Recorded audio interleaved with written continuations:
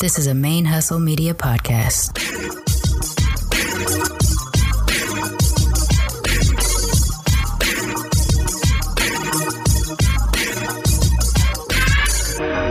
Hello and welcome to the show.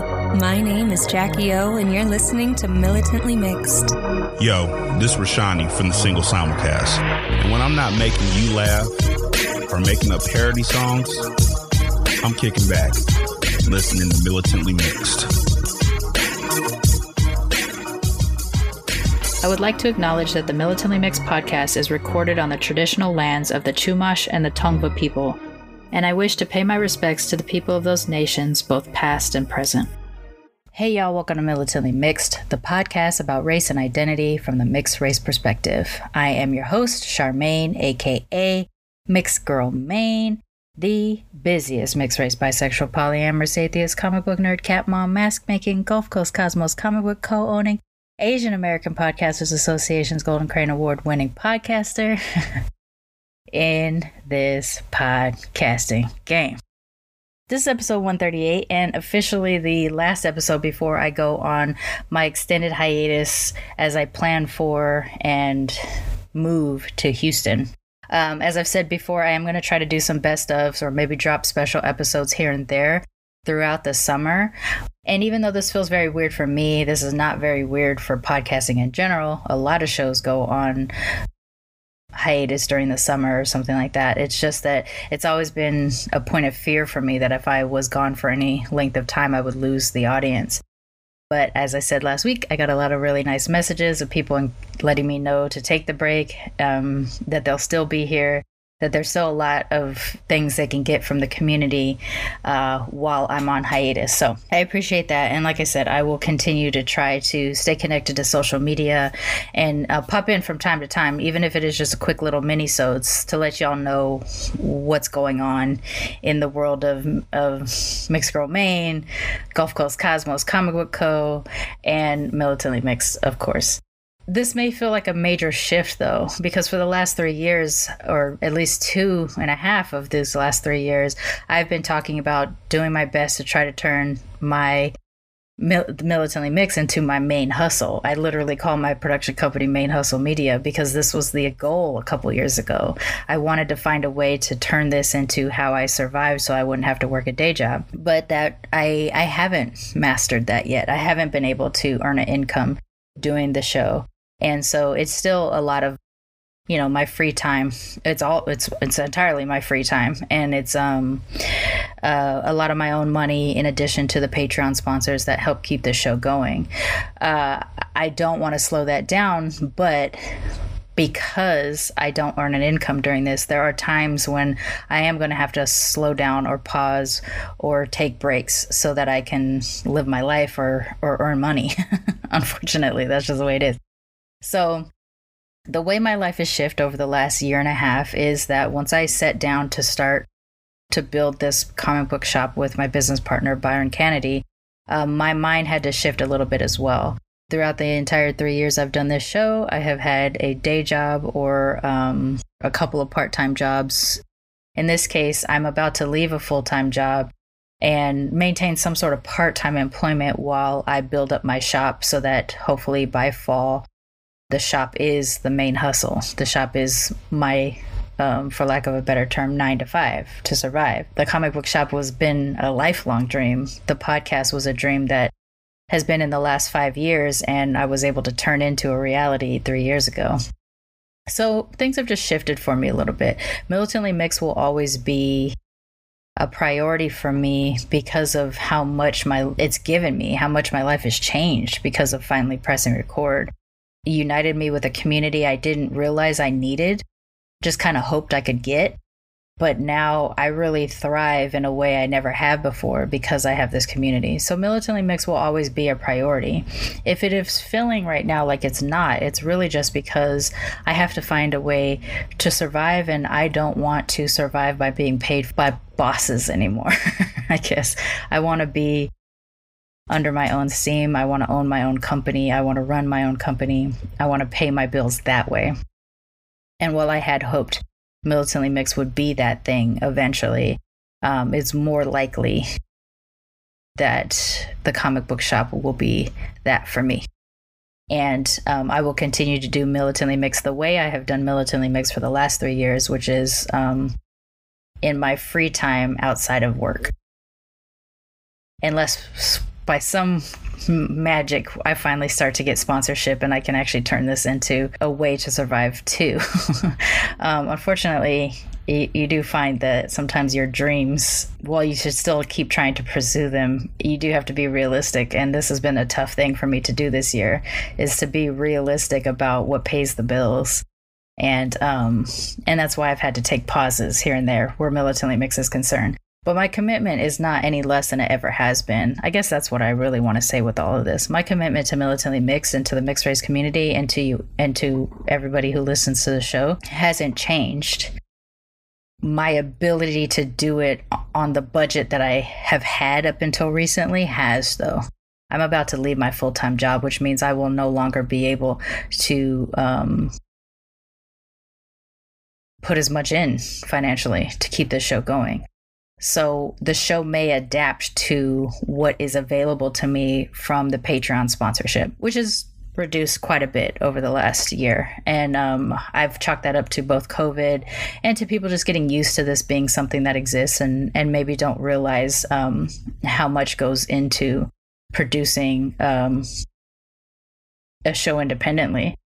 For a lot of listeners, this is free entertainment or free education.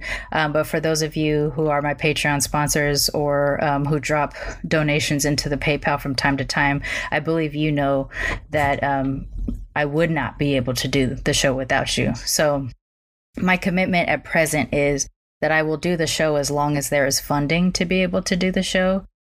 And until I am able to get stable again, because the first few years of running your own company is a very unstable time, I will do the show as long as I can afford to do it through the Patreon sponsorship, or if I'm lucky enough to get outside sponsorship. But if for some reason the Patreon sponsorship disappears, I will most likely not be able to do the show again until I get more financially stable and can continue to put the kind of money in that I've been putting in over the last 3 years. It's just a heads up more than anything, just because I keep seeing the Patreon slip and I know it's probably going to be hard to maintain it when I'm on hiatus. So I'll keep you all informed, but essentially that's where we're at. If you do love the show, get something out of it, feel educated by it, feel community from it, and you would like to help support the show, you can go to patreon.com/militantlymixed and donate as low as $1 a month to as high as anything you wish. You can also do an annual sponsorship if you'd like, but that is the way that we're going to keep the show going for right now. As of next month, when I leave my job, I will not be able to contribute money to the show myself for a little while, or a long while. I don't know. It depends on how long it takes for me to get my first paycheck for my own company, which after 1.5 years I have not been able to achieve yet and probably won't for a couple years, because that's the nature of retail. That sounded terrible, but that's the reality. Okay, so a couple of announcements before I go. The Mixed and Hella Asian t-shirt, fundraiser t-shirt, is still available on militantlymixed.com, and we have picked up a couple more sales over the last week, so appreciate y'all who have been listening and contributing that way. For any purchase that is made during the month of May or June, we will donate the funds towards the Blasian March. And again, if you would like to support the Blasian March, just start by going to their Instagram account, Blasian March, and you can support them, keep an eye on what they're doing. From there, you can also see what charities and organizations they're working with as well. But all of the profits from the Mixed and Hella Asian t-shirts that are going to be made in May and June will go towards Blasian March. I also have a couple more Mixed and Hella shirts that I am planning. One from a community I'm a part of, one from a community that I'm not. And so I actually need some assistance from the audience. If you are of the Latino, Latina, Latin, Latinx, or Hispanic identified community, I would also like to put together a Mixed and Hella shirt for y'all as well. But me not coming from that community, I don't want to make a judgment call on what would be the best terminology for the shirt. And maybe it's the case that I need a couple of different versions, but I want to hear from y'all. So if you identify as mixed from a Latino, Latina, Latin, Latinx, or Hispanic identity, please holla at Jermaine in the DMs or at email charmaine@militantlymixed.com and let me know what words are the words that are the most empowering to you. Oh, and it may just be the case that I'll need to make 5 different shirts. That's possible too. I want it to be inclusive. I want it to not be misgendering or ungendering in a way, but with language that has a masculine feminine approach. I don't know what the best call is, and so I want to speak to people from those actual communities. And maybe I'll do a Survey Monkey or something like that, a Google form, to figure that out. But I want to create the most representative possible shirt for all aspects of the community. I think even in terms of the Asian side, I will probably divide up a couple of different more specific shirts there as well, because while Asian does work here for the Western Asian identity, it doesn't work in Asia. And I do have quite a few listeners throughout Asia as well. And I want everybody to feel as represented as we can.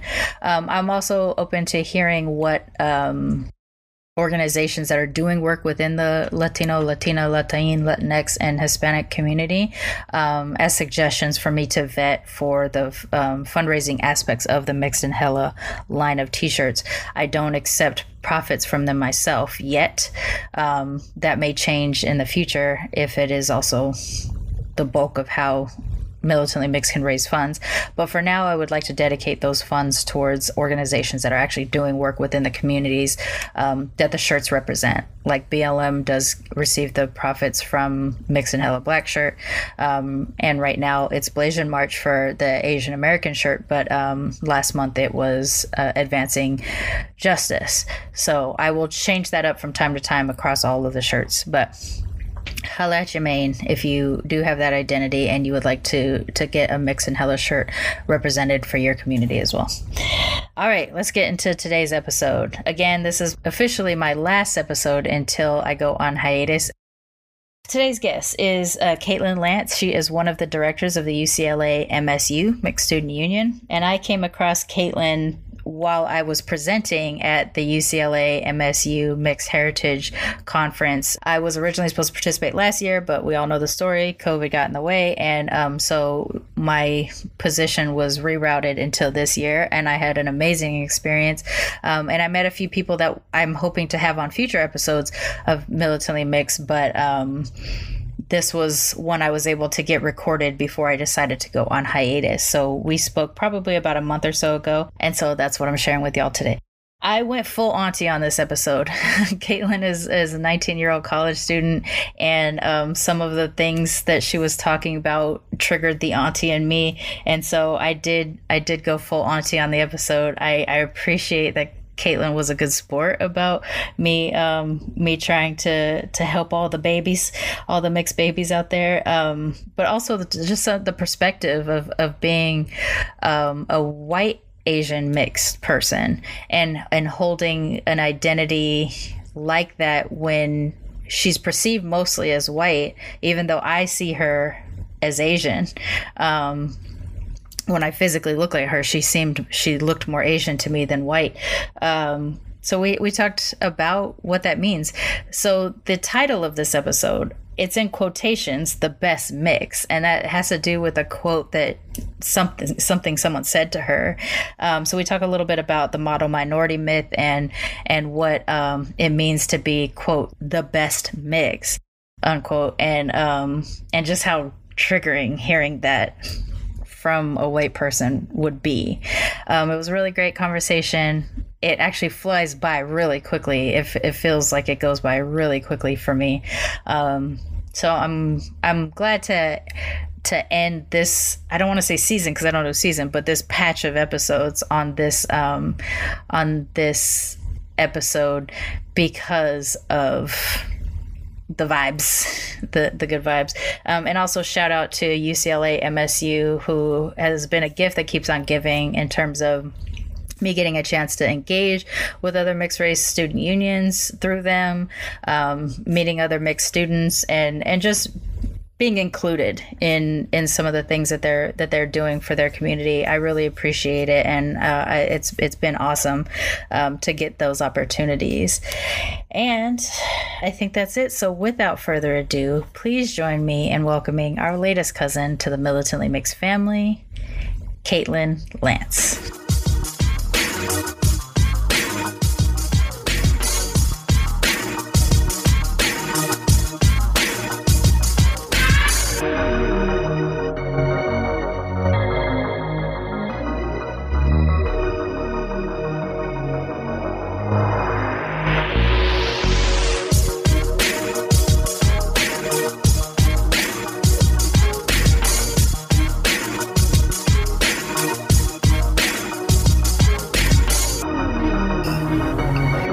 Excited that you decided to join me and that we got together in such an impromptu way. Literally, the way that you and I meet, everybody that was highlighted at the UCLA MSU Mixed Race Heritage Conference, I was messaging like, come on my show, come on my show. So you're the first of all of those people, but why don't you introduce yourself to the audience and let's get into it. Oh my gosh, yes. Okay, so excited to be here. This is such a validating experience for me because I would like listen to these podcasts and like to try to like find validation in my own mixed race experience, and now I get to be on one, so that's really fucking cool. That's awesome. Yeah. So hi, my name is Caitlin Lance. I'm a 19-year-old college student at UCLA. I'm a director in the Mixed Student Union, which is basically like a mixed race multicultural club for, students and other people in the UCLA community.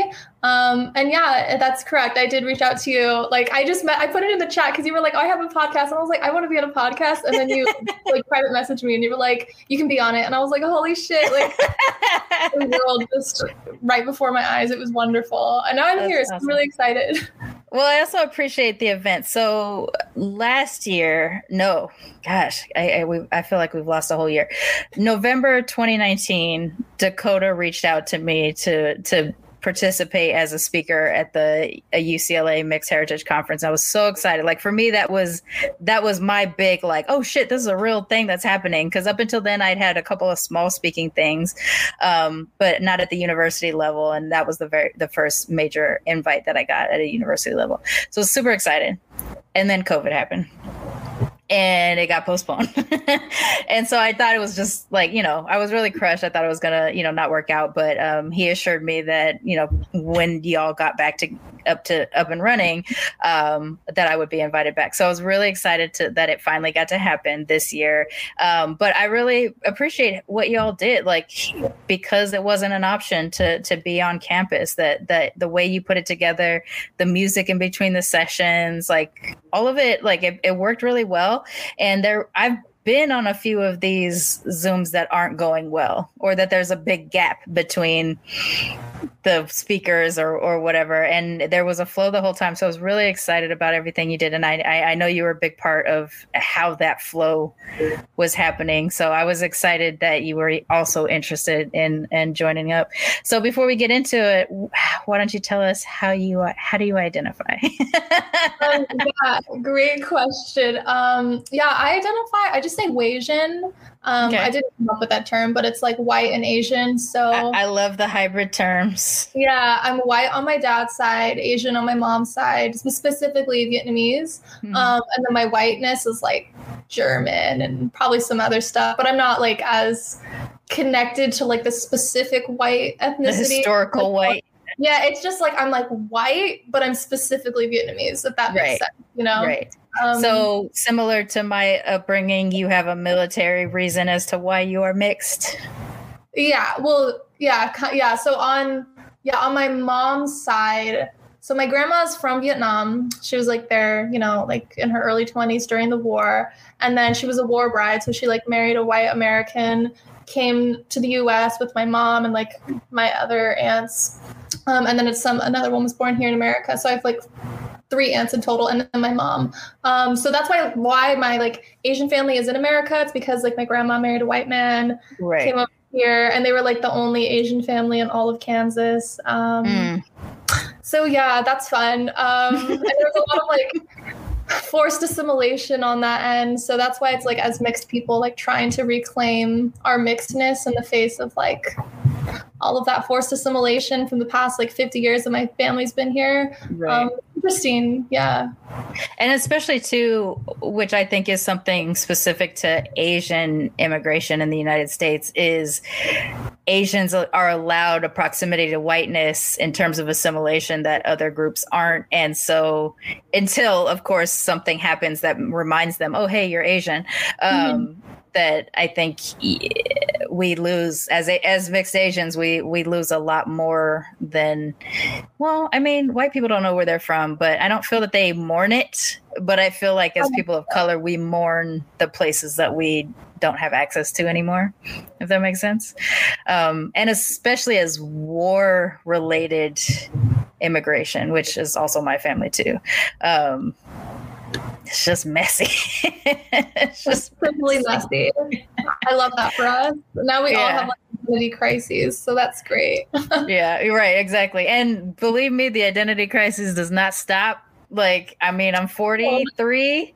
It just changes. It evolves. The things that you're suffering at 19, you suffer differently at 28 and differently at 34. And at 43, you know, maybe there's an uptick in assaults against Asians, and all of a sudden, and you shave your head the same year, and all of a sudden you realize just how Asian you are. And boom, now I'm in an Asian identity crisis, which I'd never experienced in all my years before. So, you know, it evolves, it changes like crazy. So did you grow up in Kansas, or is that just where your family's from? Oh, no, God, no, I did not grow up. No back to the Kansas. Kansas. What do you call people from Kansas? I feel like there's not enough of them. So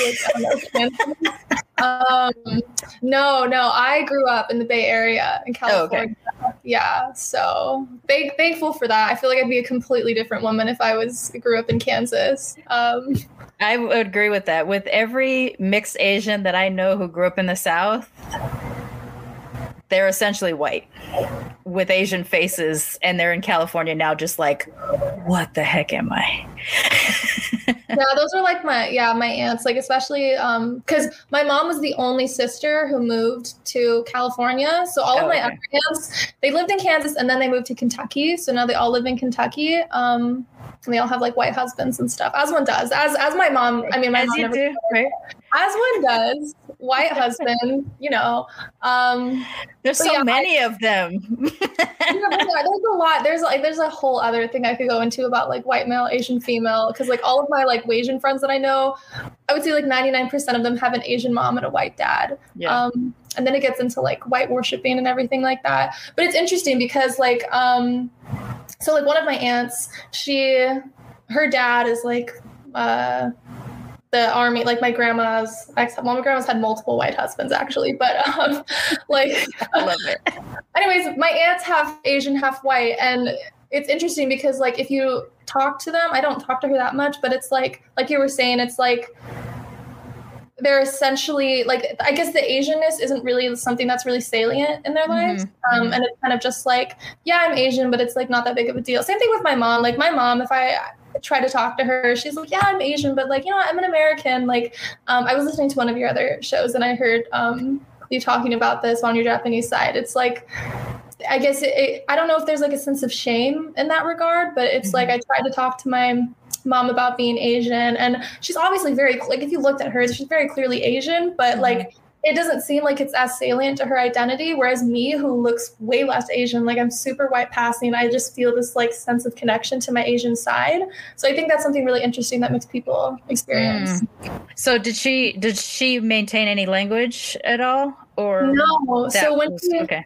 Yeah, so she came here when she was like 3 or 4. And then when she went to elementary school and kindergarten, her teachers told my grandma to stop speaking Vietnamese because that like racist myth that you couldn't like be bilingual, you couldn't confuse their brains. Yeah.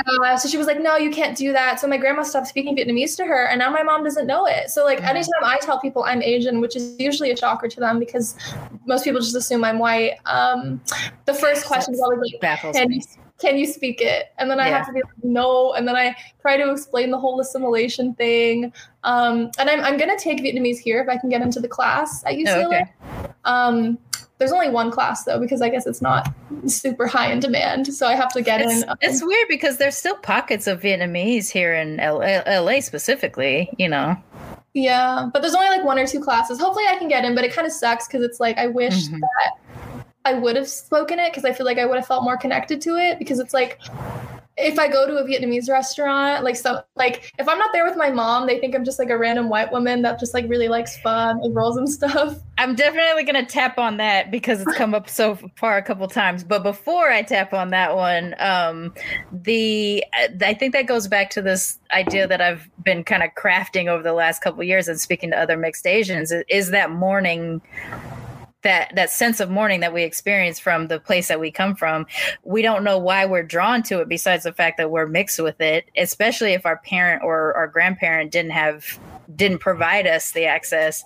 And for some reason, Asians need to speak to be legitimate. And that sucks because Asian assimilation into I'm going to say whiteness, although I'll code it by saying Americanness is so strong. That doesn't happen to Latinx people, I don't think, or Caribbean people or African people. Like, I just don't think it happens in other instances the way it does for Asians. So I understand what you're saying. Like that just like I actually have at least Japanese vowel sounds because despite the fact that the military told my grandma not to teach her children Japanese, hearing her speak, I picked them up. So if I practice hard enough, I can pronounce anything beautifully. I have no real language, though. I have words, I have phrases, and I have mannerisms that I've observed from my grandma and have now realized that as I'm aging, they're just happening naturally. I'm definitely going to be like my grandma when I get old. But that thing that's whatever's pulling you, that's making you feel absent in some sort of ways. And probably too, because you grew up in the Bay Area, which is fairly Asian. There's access, at least you at least have some exposure to various Asian cultures in that space. It probably has just ignited it in you and you can't deal with it. But jumping back to what keeps popping up is that you keep referring to yourself as white passing, or generally people just think you're white. And this happens all the fucking time on this show and I can't deal with it. I understand that I'm mixed and I have a mixed lens and I'm looking for mixed faces. I do not see a hint of white in you at all.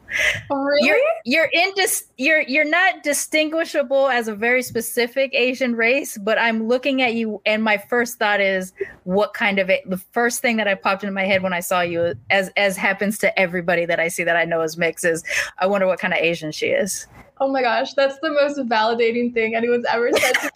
I do that. No, I do that with other, like, I feel like mixed people have kind of, I don't know if this is controversial, but I feel like I have a radar, especially with other Asians, where like I can see them even when they have the masks on, because, you know, COVID, I can spot them. And then I feel a connection with them, even though I feel like they don't know that I'm Asian, I know that they are. Yeah. And then sometimes if we're like in conversation and it feels right, like if we're like acquaintance friends, they'll be like, "Oh, are you Asian?" And they're like, "Yeah." And they're like, "How did you know?" I'm like, "Girl, of course I fucking know. I look just like you. That's why." I know, but that's so nice. It's actually funny that you say I'm like ambiguous, because I was a child actor actually, and I had like little headshots and stuff, and then on your like little headshot resume thing, you have to say like what your race is, and instead of saying like white and Asian, mine just said like ethnically ambiguous, which looking back now feels problematic, because that means that I could have passed in like any role and I didn't really know what I was, and I was like exotic.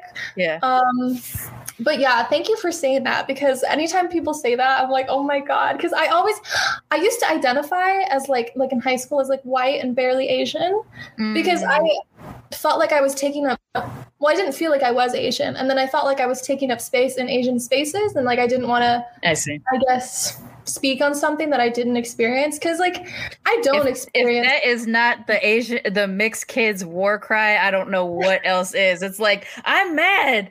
Am I allowed to be this mad? Can I talk about this? Yeah. Yeah. And it's interesting because it's like, if I'm in like a white space, like I don't know where white people go. Like if I was at like a country club or something, which I've never been to, but if I was, I would be like very, very aware of my Asianness. And I'm sure they might too. And I've noticed that like if I have white friends, because like in my experience, I would say like 60 to 75% of the time, most people just assume I'm white. And then they find out that I'm Asian. It's not like they're mean to me, but like you can tell that their tone changes. Yeah. Now they're like, oh, she's not just white. Like she's something else. She's something like, about you rearranges in their brains. Yeah. And then it's like when I'm in Asian spaces, I feel like I'm taking up space and I feel really white. So like, for example, at UCLA, we had like, it's something called the Enormous Activities Fair, and it's basically club day. And I went up to this, like, I forgot what it was called. It was basically a club for Vietnamese people. We have multiple of them. So if any of them are listening, don't at me. And then I went to talk to them, and like I tried to like sign up, and then they looked at me, and then they were like, oh, like you don't have to be Vietnamese to join. That's okay. How dare you? Like, fucking no. So then I was like, oh, I am. And then like in their face, they were like, oh, and then it just got fucking awkward. And then like, I still signed up for their email list, but I don't go to their meetings. So like I get emails every week and I'm like, oh. And it's just a constant reminder of how invalidated you are. With the Asian side, it's the same for me. So I identify more as I prefer the term for me, Blackanese instead of Blasian. And I think that 100% has to do with the whole Japanese superiority complex that I'm sure raised in, that I've been trying to fight my whole life. In terms of any relationships I've had with other non-Japanese Asians. So I do prefer the term Blackanese. And despite the fact that both of my parents are white biracial, one black and white parent, Japanese and white parent, I have so little access to whiteness, or I had so little access to whiteness, that it's hard for me to legitimately identify with it. Like I know it's in there. I know it's in my ethnic mix, but cultural, it's not in there at all. So Blasian, Blackanese is sort of my experience, which is an entirely different experience than the Wasian experience. And I think like what you talked about with that ambiguity, especially in casting. So someone like Chloe Bennett, who ended up having to chose to take a Caucasian sounding last name for the purposes of getting casted because of how gross Hollywood is and everything. She's literally played in things where she's not acknowledged as a mixed Asian person. She's been cast in things in which she's not acknowledged as a mixed white person. And then occasionally she get like on Agents of S.H.I.E.L.D., they casted a Chinese mother and a white father for her. So it was a way to acknowledge that she was what she was. But whether or not that character was intended to be a mixed Asian was a totally different thing, in terms of the comics and everything like that, which actually I should know, but I don't know. And I just think about it every time I see a mixed Asian, I get excited and disappointed at the same time, because I'm expecting that they did that because they were trying to dilute the Asianness or the otherness. As much as I heart Keanu every time he plays an Asian role, I feel the same way. I'm like, damn it, you're not the Asian though. Like they literally casted him and created a character and referred to it as a half-breed in a real life story that doesn't involve a mixed character in 47 Ronin and things like that. So it's frustrating, and yet I still want to see our faces, and yet every time I see it I get super frustrated, because I know what's happening there, and I feel like that is both an unfair responsibility for us to have as mixed Asians, and at the same time I think it is also our responsibility to speak up if a character is intended to be a full Asian and they cast one of us. That makes sense.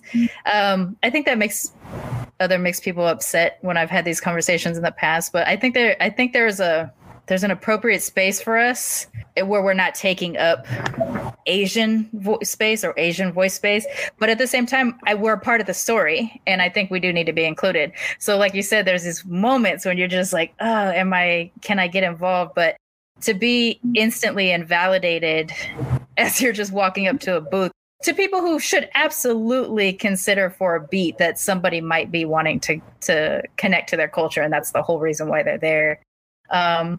You know, in that particular case, maybe asking the how you identify question would eliminate that feeling, because it's like a constant open wound. Probably every time you see it, you're like, ugh. Yeah, you know, exactly. Yeah, it's like they probably thought I don't know if there's like a Vietnamese term for this, but they probably thought I was like a weeaboo or something. Like, yeah. You know what I mean? Like one of those there's certain white people that are like really into Asian culture in a really specific way, and like, yes, in a fetishy way, not in just like I'm interested in learning about this like dialect or like this whatever practice. They probably thought it was one of those, and I was like, that hurts. But it is really validating when other people acknowledge that I'm Asian and they don't make me feel like I'm faking it, because I've had instances, like I have a Vietnamese friend, he's full Vietnamese, and when I knew he was Vietnamese because like I know my people, you know. So like I you know, yeah, I asked him if he was Vietnamese, and he was like, yeah, and I was like, oh, me too, and he was like, nah, but not really, like you don't count, and it's like constant, even though it's like obviously they don't mean it, it's like those small little microaggressions that happen throughout the course of like your week or your month or something from people that you're close to. They take a toll on you, you know? And I've also had people say that I'm like, from white people, obviously, they think me being mixed is so cool. They're like, oh my God, that's so fucking cool. Like, I wish I was mixed. Your guys are so pretty. White and Asians are so pretty. And then she called me like the best mix. And I was like, it's problematic because I'm like, on the one hand, like you're complimenting me because you think that me being white and Asian is pretty. But like, if you actually like peel back the layers, like you're saying that I'm a watered down version of my ethnicity. If I was full Asian, I wouldn't be pretty to you, but it's because I'm half white that like I have this like proximity to whiteness, and also the whole model minority myth is tied in there too. That's what you mean by the best mix, because like Asian people are seen as like smart and docile and submissive and like yeah. And when people think of Asian, they don't even think of South Asian usually. They usually think of they usually think of East Asian, maybe Southeast Asian. But yeah, there's like a whole hierarchy there, and it's just it just sucks. But when other people acknowledge that I'm Asian, especially when I don't tell them, like one time I was getting my nails done and the nail salon was owned by Vietnamese people, which is like fairly common. Then the lady doing my nails looked at me and I didn't say anything. And she was like, are you Vietnamese? And I was like, girl, yes, I am. That's funny because every Asian asks me if I'm Filipino. I think about that. I think about her saying that to me at least once a week. And it's been like 2 years. And I 100% understand that thing. There's these weird moments of validation. There's a lot of invalidation. And for me, I think complimentary invalidation is way worse than explicit, racist, ew type of stuff. Like, I'll take the ew because at least I know exactly where you're coming from. But the whole, best of both worlds or whatever, especially if it includes whiteness in some way, shape, or form. Because the flip of what they say to you is not that if you were full white, you would be pretty. Although I'm assuming they're thinking full white people are pretty too. It is just because of what is exotic to them that they would never reverse that sentiment in terms of thinking of you as half white, if that was how they were approaching it. And it's gross. But so I really hate the complimentary microaggressions because they're just, those ones swirl around your head. But those weird moments of validation that are just small, and it's not even like someone necessary, it's not even sometimes explicit. There's one that I think about. It happened 3 years ago. I had just had my hair done for a photo shoot, and I felt as pretty as I could feel in any moment. And I was driving through a parking lot, and this lady was like flagging me down, and I rolled down the window next to her. I'm like, "Are you okay? Do you need help?" And she's like, "Go ahead with your purple hair, girl. I see you." Pounded on my car and then ran back across the street, like in the mall parking lot. And that's all it was. She just wanted to tell me how she saw me with just my hair. Like, I see you with your hair, and bounce. And that was it. And it was, even though she didn't say, I can tell you're a black girl, mixed black girl or anything like that. She talked to me in our language basically and our cadences, and she acknowledged the thing. And same thing, I think about her all the time, and there's times when I think about her and I really hope she's having a good day. And that's all I want, like, because she gave me one good day, I just want her to have a good day for the rest of her life. Like, I feel like non-mixed people won't get that, but just like the people who see us and we don't have to tell them, because I feel like there's always kind of this, like, we have to prove ourselves. I don't know if you experience that, but I always have to, like, I never have to prove that I'm white. And I don't know if it's because, like, I know we talked about white passing. No, like, nobody's ever like, oh, you're not white. But the thing is that I know nothing about German culture. Like, Wiener Schnitzel, that's it. Like, I don't know anything else, you know? But, like, I know way more about, I mean, not as much as I'd like to, but I know way more about my Asian culture. But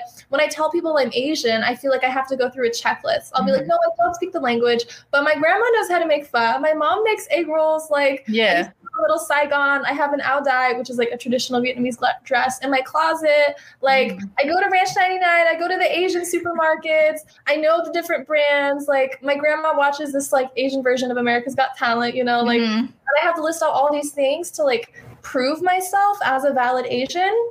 That will go away eventually too. You'll tire of it. I mean, I don't want to pull, like, the mixed auntie card real fast, but just so that you can placate you a little bit, it'll go away with time. You will age out of that because it'll be so exhausting that you're just like, I'm just Vietnamese, leave me alone. Like, don't. But it's like, I found, like, with my friend who's full Vietnamese, love that guy. But it was like, I guess talking about our, like, Vietnamese-ness was what made me click in his brain as a valid member of the community.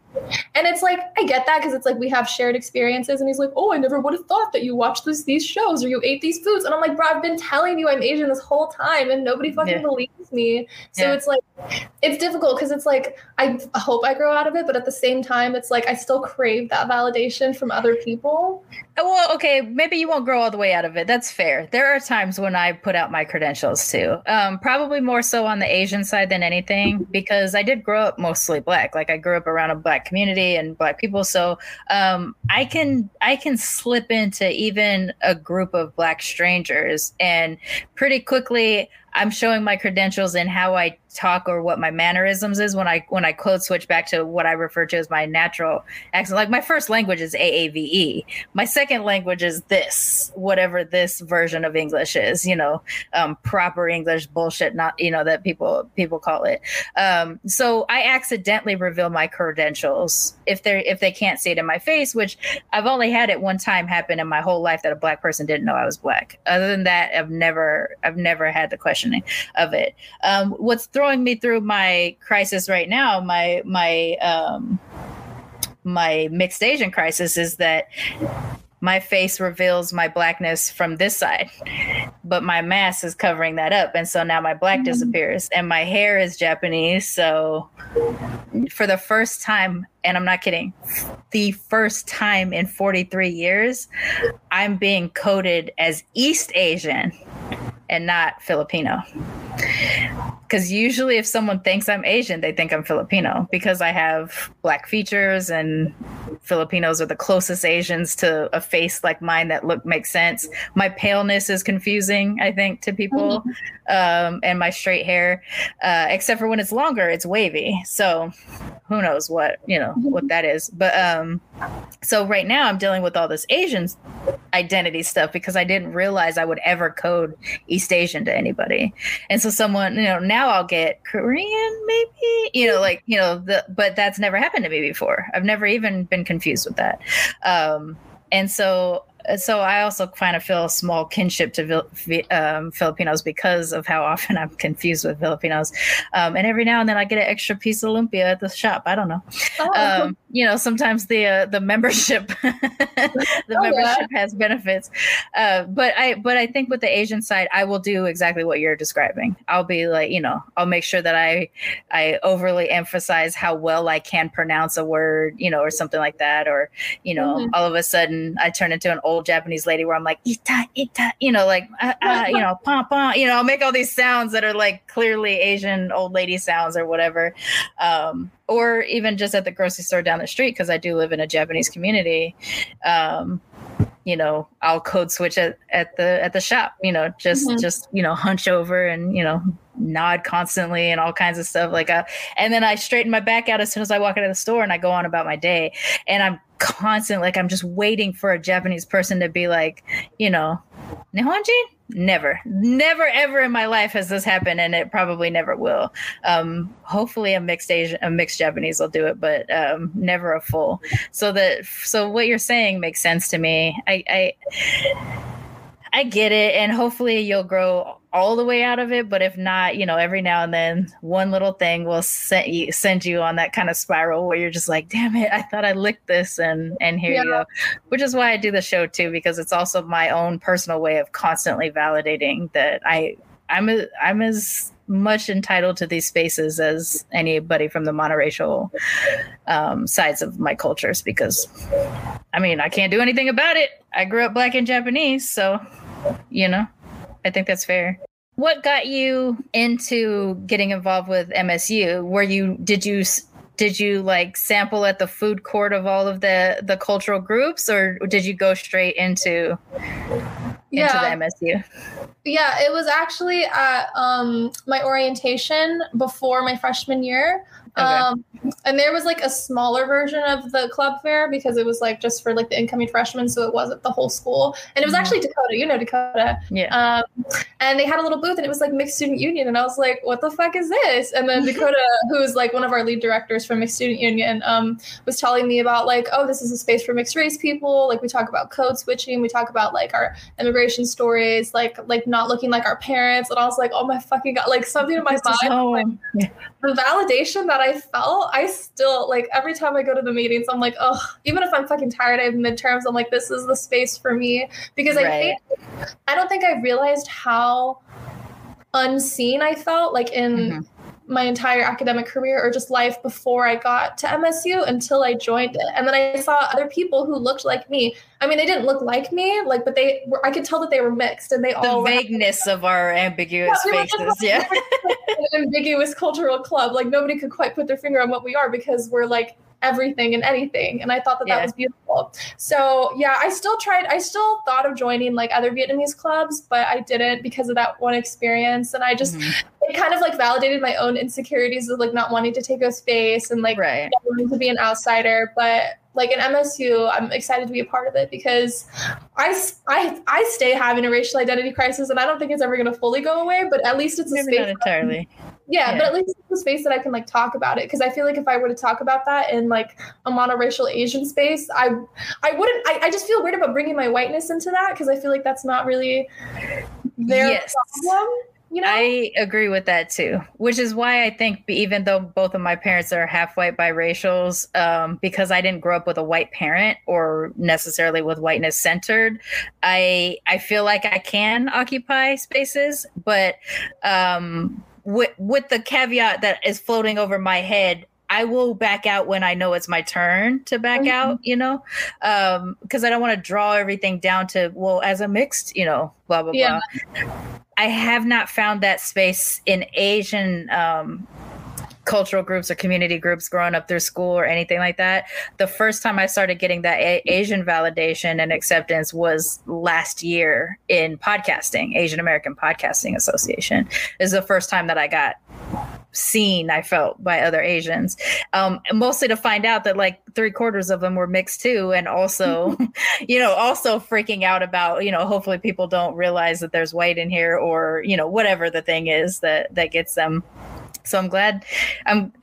Dakota is wonderful, but I'm glad that you walked up to the booth, because I'm sure there's plenty of mixed kids that walk past that booth and they're just like, oh, that sounds like a nice thing. Yeah. But you did what you had to. I think there's healing in you acknowledging that for yourself and participating. Yeah, I think so too. I was scared to join because I was like, am I not mixed enough? Also, honestly, with mixed people, there's so many different thoughts you can go down of never feeling like a valid member of any community. Yeah.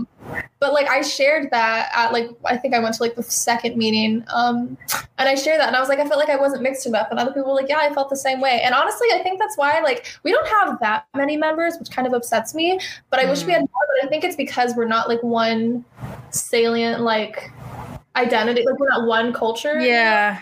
I think that was tough with the show at first as well, because in the beginning, I was mostly black, white, biracial people were the people that were finding the show.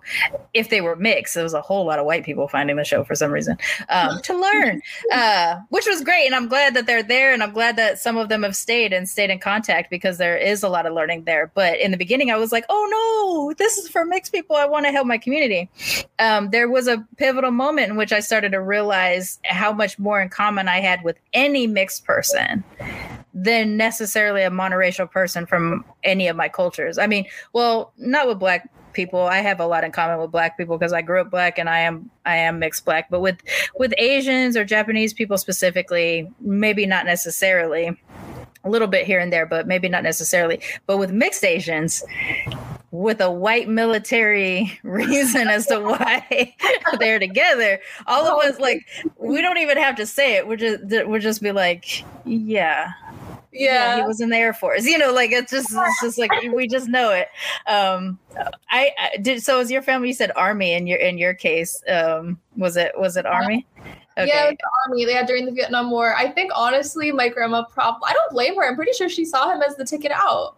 I don't blame her at all. Like being from a war-torn country, like yeah. But it's interesting how like it's a lot of the military, and I find this is like a whole other topic, but like the white dad, Asian mom duo is like really common. And I'm not saying there's anything inherently wrong with like white men and Asian women being together. That's fine. But I do find that like oftentimes it's because like on the Asian side, the Asian mom or the Asian woman, you know, worships this white man because like, and a lot, at least speaking on my family, my Asian family, like my grandma loves white men. Like my grandma's had like 3 husbands, all white men. Loves them. Bring me the white man. She literally could not get enough of them. Same with my mom. Like my mom's not with my dad anymore, but all of her like past, she had like an ex-husband, and all her past and current boyfriend, like white. It's her favorite flavor. But but it's like I find, I don't know, it's interesting because it's like on the one hand, my Asian mom and the rest of my Asian family like really like these white men because I think they have like higher social status and they bring them like safety and security. And then on the other hand, my dad has said this to me before, so this is factual, at least for him, but he said he likes exotic women. And it's like, the word exotic just is so... And it's like, now you have exotic kids, but my dad can't pronounce Vietnamese. He can't even fucking say it, even though he's had kids for the past like 20 something years. No. Yeah, it's sad. It's sad because like a lot of people say this. They say like Vietnamese, like they just can't. Right. But it's like, I feel like if you have kids who are Vietnamese, you should at least be able to 5 seconds to learn that. Yeah. Right. So that's interesting. Love that. No, I think what I'm coming to now that I never ever thought of before, I've always been more upset about what I assume to be the fetishizing of Asian women by the white men in my family, or anytime I see an Asian woman and a white man, I can't help but have that bias trigger. But what you said actually does remind me, like there is a fetishization on the other side too, and just because the marginalized person is involved doesn't necessarily mean that they're not also in a fetishizing thing. I mean, I tell this story to people just to explain exoticism, especially to white people, is that my grandmother was a child during the World War II, and the propaganda was such that Americans were cannibals and they're going to eat you. So, you know, the right thing to do as a Japanese is to kill yourself with poison so that if the Americans come, so that when they eat your flesh, because they're cannibals, they'll die too. And that's like your duty to Japan was to sacrifice, you know, in that particular case, sacrifice yourself for the Americans. But when the Americans came, they brought the kids chocolate and they brought the kids food and supplies. And so that hero-ness, that white hero-ness gets embedded at my, 7-8-year-old grandmother's mind. So by the time she's in her, late teens, early 20s, of course, and the Korean War is now happening at that point, and there's all these white people stationed white men stationed in Japan because of that, because that was a deploy spot. of course she was going to be kind of excited about these exotic white men. So I say that intentionally, and then I'll see white people go like, exotic? We're just white. We're boring. We're plain. Exactly. And I'm like, but to a Japanese who lives on an island full of yellow people who look just like him, that is exotic. She named my mom and her sisters Dorothy, Joyce, and Anne after movie stars of the time. And she says it was such an exotic name. And then my mom, with her name Nancy, it's just like, Nancy is the ugliest old lady name possible.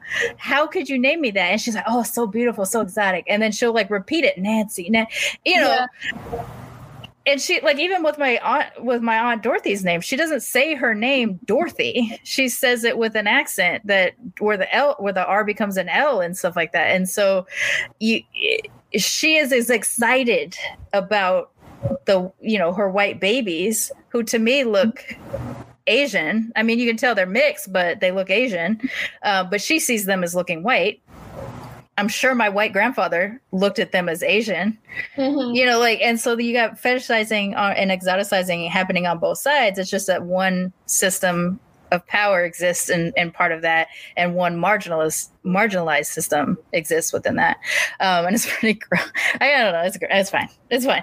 I love being mixed. I do, but there are aspects of how we become mixed, specifically, especially on the Asian side, and especially with militarization, imperialism, colonialism, all of that really kind of, it makes it tough to be sometimes excited about it. And it's sad because, like, I think there is a degree of like internalized racism that my Asian side feels, because like two examples. My grandma, like Asian, like that, she's like a 4'7" Vietnamese woman. Like there's no mistaking her for anything else. So powerful, love her. But like she got eyelid surgery and she got a nose job, and she said she got a nose job. It's because she wanted her glasses to fit on her face better. I'm like, Grandma. No, Grandma. She couldn't have gone with like a deviated septum or something like that. She went straight for just to keep my glasses up. Literally, yeah. My grandma's not a good liar. That's amazing.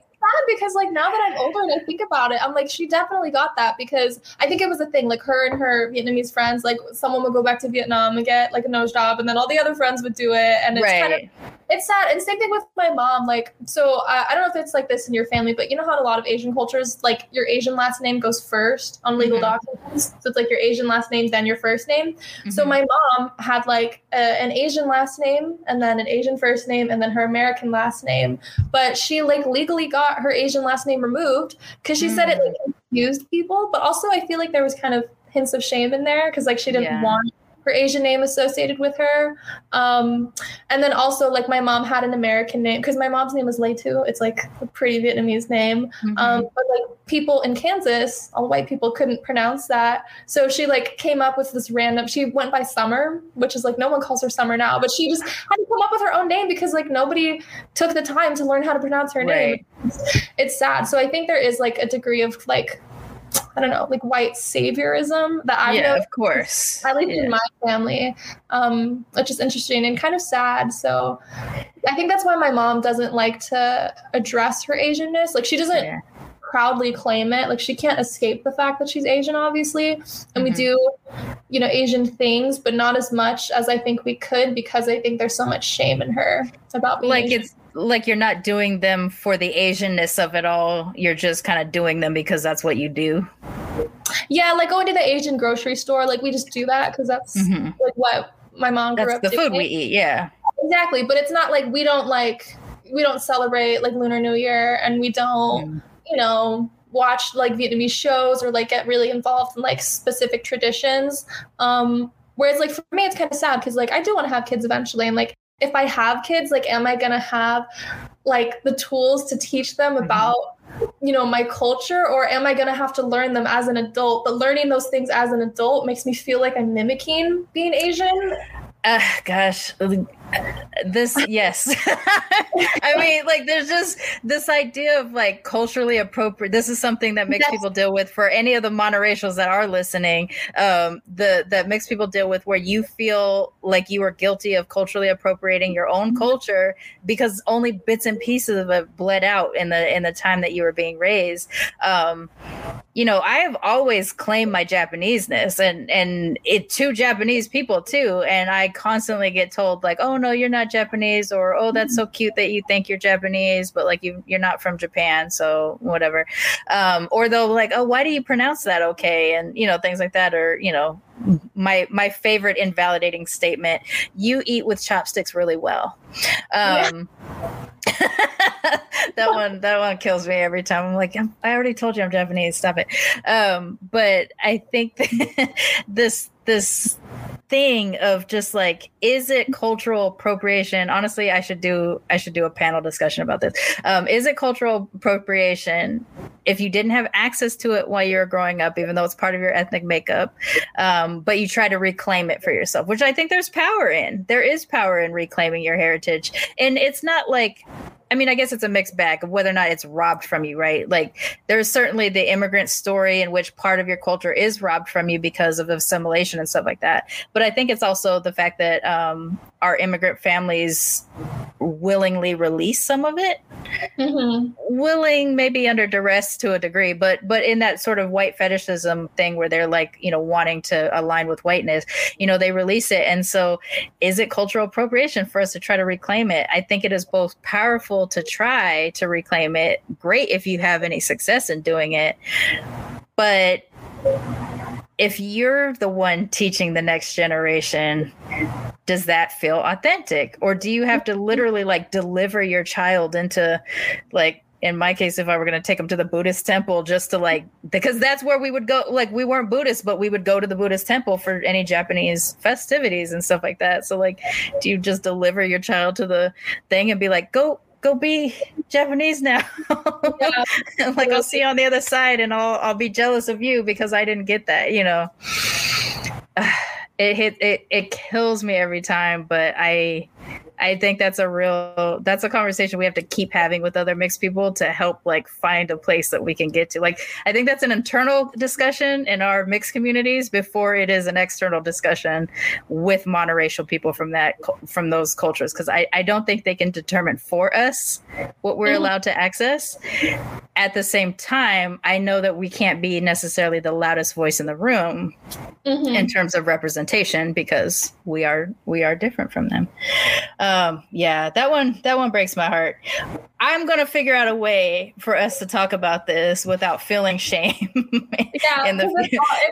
In every conversation, I'm always like, am I even allowed to talk about that? Like, am I allowed to be mad? Because one time, just like a quick note, you know the singer Casey Musgraves? She's like a country singer. I don't know anything about country music. Her name is irrelevant, but basically, I think this was like I brought this up at the first mixed student union meeting I went to. She basically was wearing like an ao dai she's white, by the way. She was wearing like an ao dai on stage, and you're supposed to wear it with pants, and she had like full, like no pants on, just like undies with like the traditional Vietnamese dress. But then I was like, am I mad for myself and my own culture? I'm mad and I'm not Vietnamese, so I'm going to say yes, it's okay. Am I allowed to take personal offense to it, or am I taking offense for like my grandma and like my mom and the other like full Asian people I know? I think both of those things are fair. So I think as mixed people, we focus in or are taught the being less than, or that we're the diluted version of whatever our cultural heritages are, right? When really we should reframe that and be thinking about us being more, because we're literally more than one thing. So that seems more, not less, right? Or, I mean, it can. I'm a pessimist, so usually it is less. But in the case of my mixedness, I'm not going to let that happen anymore. And so, you know, I'm more excited about the fact that I have access to, I guess I'm going to say 4 cultures, 2.5 of them being really rich cultures. The Black American culture is my predominant culture, and it's very rich and heavy for me. The Japanese culture also fairly predominant and rich and heavy for me. Britishness in particular, because my Nana is from England and she did live in my house as I was growing up, so I have access to some aspects of Britishness. And then American, whatever that means, right? Because I am born here, I am an American, and despite the fact that I have a second generation, but kind of a first generation, because I lived with my grandmothers at different times, access to immigrant stories. My Americanness is really only evident when I'm not in America. So it's hard for me to really feel American until I leave. And then, the places I go remind me that I'm American. So whatever American culture is, I'm not going to align it necessarily with whiteness, but I'm going to say whatever it is, this thing that we have. So I have these 4 cultures kind of swirling around in me at all times. That seems like a surplus of culture. And yet I've been taught and trained my whole life to think of it as I'm less than because I'm only part, right? Mm-hmm. You can be angry on behalf of yourself as a mixed Asian. You could be angry on behalf of your grandmother, your mother, your ancestors. Mm-hmm. Call it. Like, I would say, yes, absolutely own that, because you are a part of that story. We may not have been intended in terms of like the separation of all the humans on the planet. And there was like, yeah, one day there's going to be these hybrid ones. That may not have been the thought in the beginning of people like us creating cultures and stuff like that. But we're a part of this story.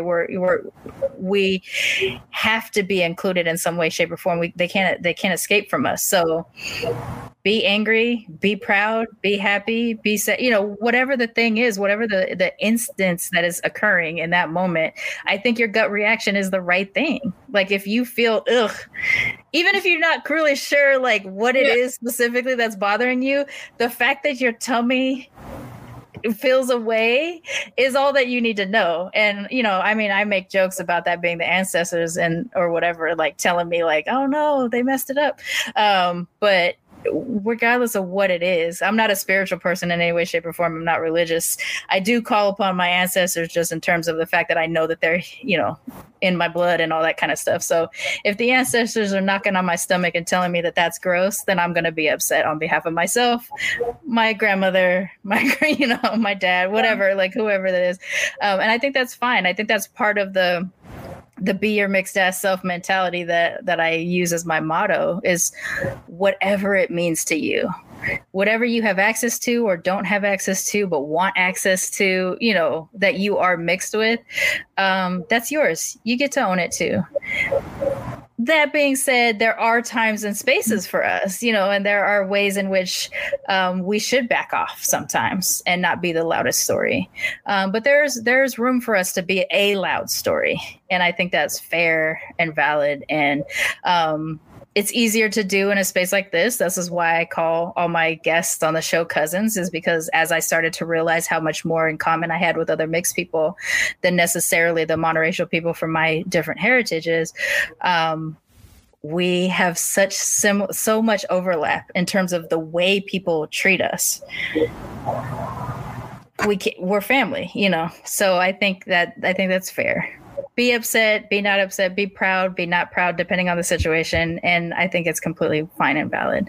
If you need a mixed space to validate you, though, then just come back and tell me so that I can revalidate you. Oh, no, this was like the most validated. I feel like I just got like a talking to from my aunt, or like I have cousins, but they don't live near me. So I feel like this is like the cousin talk that I needed. Yeah. Talk that I needed, So my problem is that I'm both the oldest child on both sides of my family, and so I'm the oldest cousin on both sides of my family. And now I've crossed over into middle age, and so now I am officially an auntie. So I think I've always been an auntie. I just was like a 10-year-old version of it for the longest time. But so, yeah, I can't help it now. In the beginning of doing the show, I think it was mostly just like craving the similarities. And now that I'm doing it, and it's only been 3 years, but now I want to help all the babies. So like, bring me your mixed people who need validation, because I didn't plan on being the mixed validator. I accidentally became it. So bring them to me. If even if it's you, come back so that I can revalidate you. I think it's important for you to feel completely comfortable in your thing. Like, because literally monoracial people are just as uncomfortable as we are, but they're just uncomfortable about different things. And sometimes their enoughness is a part of that, of their story too. If you're not a part of what is the perceived monolith of any particular culture, are you Black enough? Are you Asian enough? Are you white enough? Whatever the thing is. So they deal with it too. It's just that we're dealing with it with multiple cultures, and they're only dealing with one. Yeah, it's like there's no safe space to not feel invalidated in some way, shape, or form. So, but that's what Militantly Mixed is for. So, we have come to that time. I'm really glad we had this conversation. I really feel like we can have more conversations because I need to adopt all of now that I'm auntie mode. I need to adopt all the young ones that are in the crisis mode. Bring me your crisis. But why don't you tell everybody how to find you if you want, or the MSU, whichever. Why don't you tell people how they can find you? Yeah. Oh my God. Can't be off the grid. I don't have social media anymore because I hate the internet. But you can definitely find UCLA. I respect it. It's just not good for my mental health. But yeah, you can find UCLA's Mixed Student Union. I think, oh my God, if it's wrong, don't at me. I think it's UCLA_MSU. That's one of them. And then one of them is the reverse, right? I don't know. I'm not the social media coordinator. I remember this being a thing because I was trying to tag it and I was like, I couldn't find it at first, but I think you're right that there is an underscore, but I think it's MSU UCLA on Twitter. Yeah, I don't think we're as active on Twitter, but I think Instagram is our most active one, and then maybe Facebook. And we also have if you go on our Instagram, we have a link to all of our social medias. So yes, go on there. That's the best one. So yeah, you can join the mailing list for the UCLA MSU, which is so funny because every now and then I get like a email that says like, "How's your semester going?" And I'm like, "What?" And then I click on it and I'm like, "Oh yeah, it's because I wanted to know what you guys were up to." So that's great, and keep doing the work. So what grade are you? What grade are you? Are you a sophomore or? Yeah, I'm a second year. Yeah, I'm a psychology major. Okay, so you got a few more years to stay in this lovely bubble of mixed organization that you got going on, and I'm glad that you found that space, especially after being invalidated by the other space. And I think that what you're doing is important, not just for you, but for the others. This work of community that we're doing, I think is helpful for us, but it's even better that we're spreading it to others. So keep doing that. I'm excited.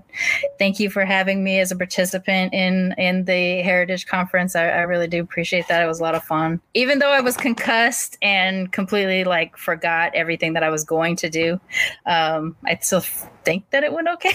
No, it was wonderful. I couldn't even. You were beautifully concussed. I wouldn't have been able to stop it. It was wonderful. Thank you for being a part of it. I warned Dakota that I was basically functional, but I remember there being two places in which I just blanked and just kind of rambled for a bit until I came back and sort of woke up a little bit.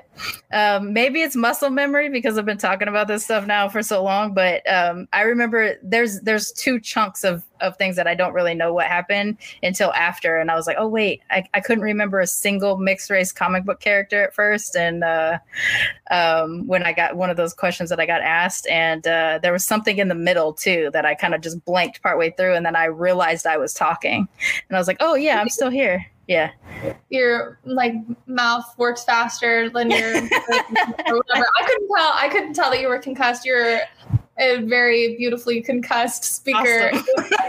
Thank you for being a part of it. Thank you for having me on the show. This is the most validating experience ever, because I would always listen to mixed race podcasts and Wasian podcasts just to try to find some sense of identity. Mm-hmm. And now if someone's listening to me, I get to be that person for them, hopefully. Right. And I think you absolutely will. I get emails all the time about, well, first I get the guests tell me my story's not that important or I'm not that exciting, and then I'll get an email from a guest. It's like, oh, this specific person's story really affected me. And then I send them, if they let me, a copy of that note, or I'll just tell them what somebody said. And like, yes, you are absolutely helping somebody who is feeling isolated. I'm telling you, I promise, everybody thinks I'm lying, but I promise that it happens because I get so many emails about episodes that just a random individual episode that was somebody's story. And I have very little Vietnamese representation on the show. I've only had, I think you're like the third person maybe that is mixed Vietnamese. I don't meet many mixed Vietnamese people. Yeah. So even more so the opportunity that there is a little mixed Vietnamese out there, a little Asian, just needing to feel that they're not alone. And then they see that there's Catons on there. I call myself a biracial baddie. I don't know if I can copyright that term. Probably not. But yeah, so I hope it helps someone. It helped me for sure. Awesome. Well, thank you so much for coming on. I appreciate it. Yes. Thank you so much for having me.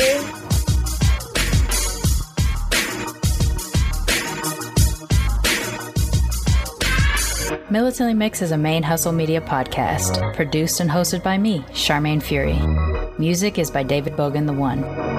You can follow us on social media on Twitter, Instagram, and Facebook at Militantly Mixed. If you'd like to become a sponsor of Militantly Mixed, please go to patreon.com/militantlymixed for monthly sponsorship, or paypal.me/militantlymixed for a one-time only donation. And if you like what you hear on Militantly Mixed, please subscribe, rate, and review on iTunes or wherever you listen to podcasts. And don't forget to be your mixed-ass self. Main Hustle Media. Turn your side hustle into your main hustle.